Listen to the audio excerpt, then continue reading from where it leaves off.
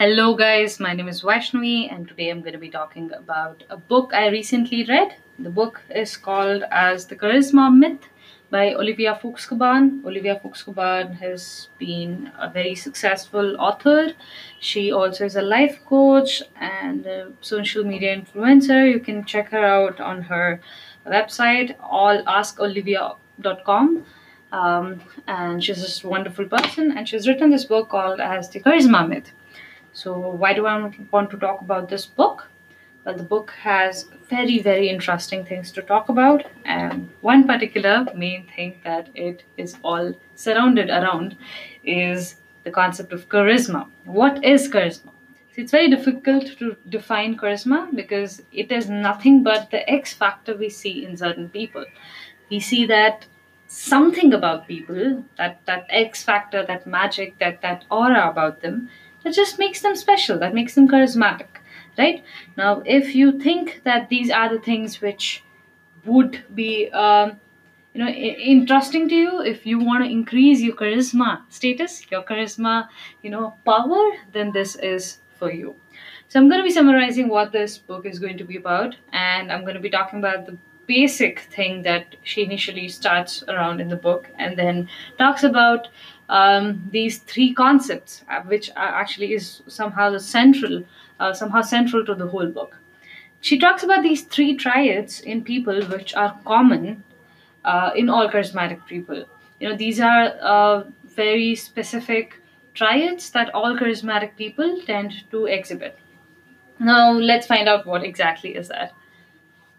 She talks about these three things: power, presence, and warmth. Yes, power, presence, and warmth. Now, let's dig into each of them. What is power?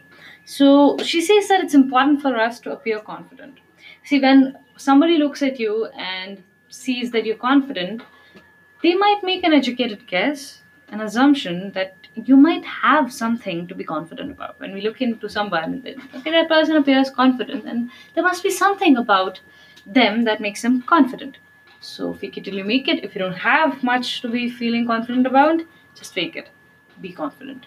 Actually, showcase a certain powerful posture, be that alpha gorilla. She gives an example of alpha gorilla, wherein how does an alpha gorilla stand, right? They don't use language, they don't have any other profiles or any other sort of projections in the world to prove their worth, but the way they stand, the way they make others feel, is nothing but the kind of confidence that they're exhibiting. So, first is power. You show yourself to be powerful. That's important. Next is your presence. Presence is nothing but being present in the other's presence. When you're entirely present, when you're talking to somebody, or you're at anything, it's just about being 100% in the present moment. When you're present at a moment, you come across as very authentic, you come across as very trustworthy. And because of those reasons, you tend to come across as very charismatic. So that's very charming.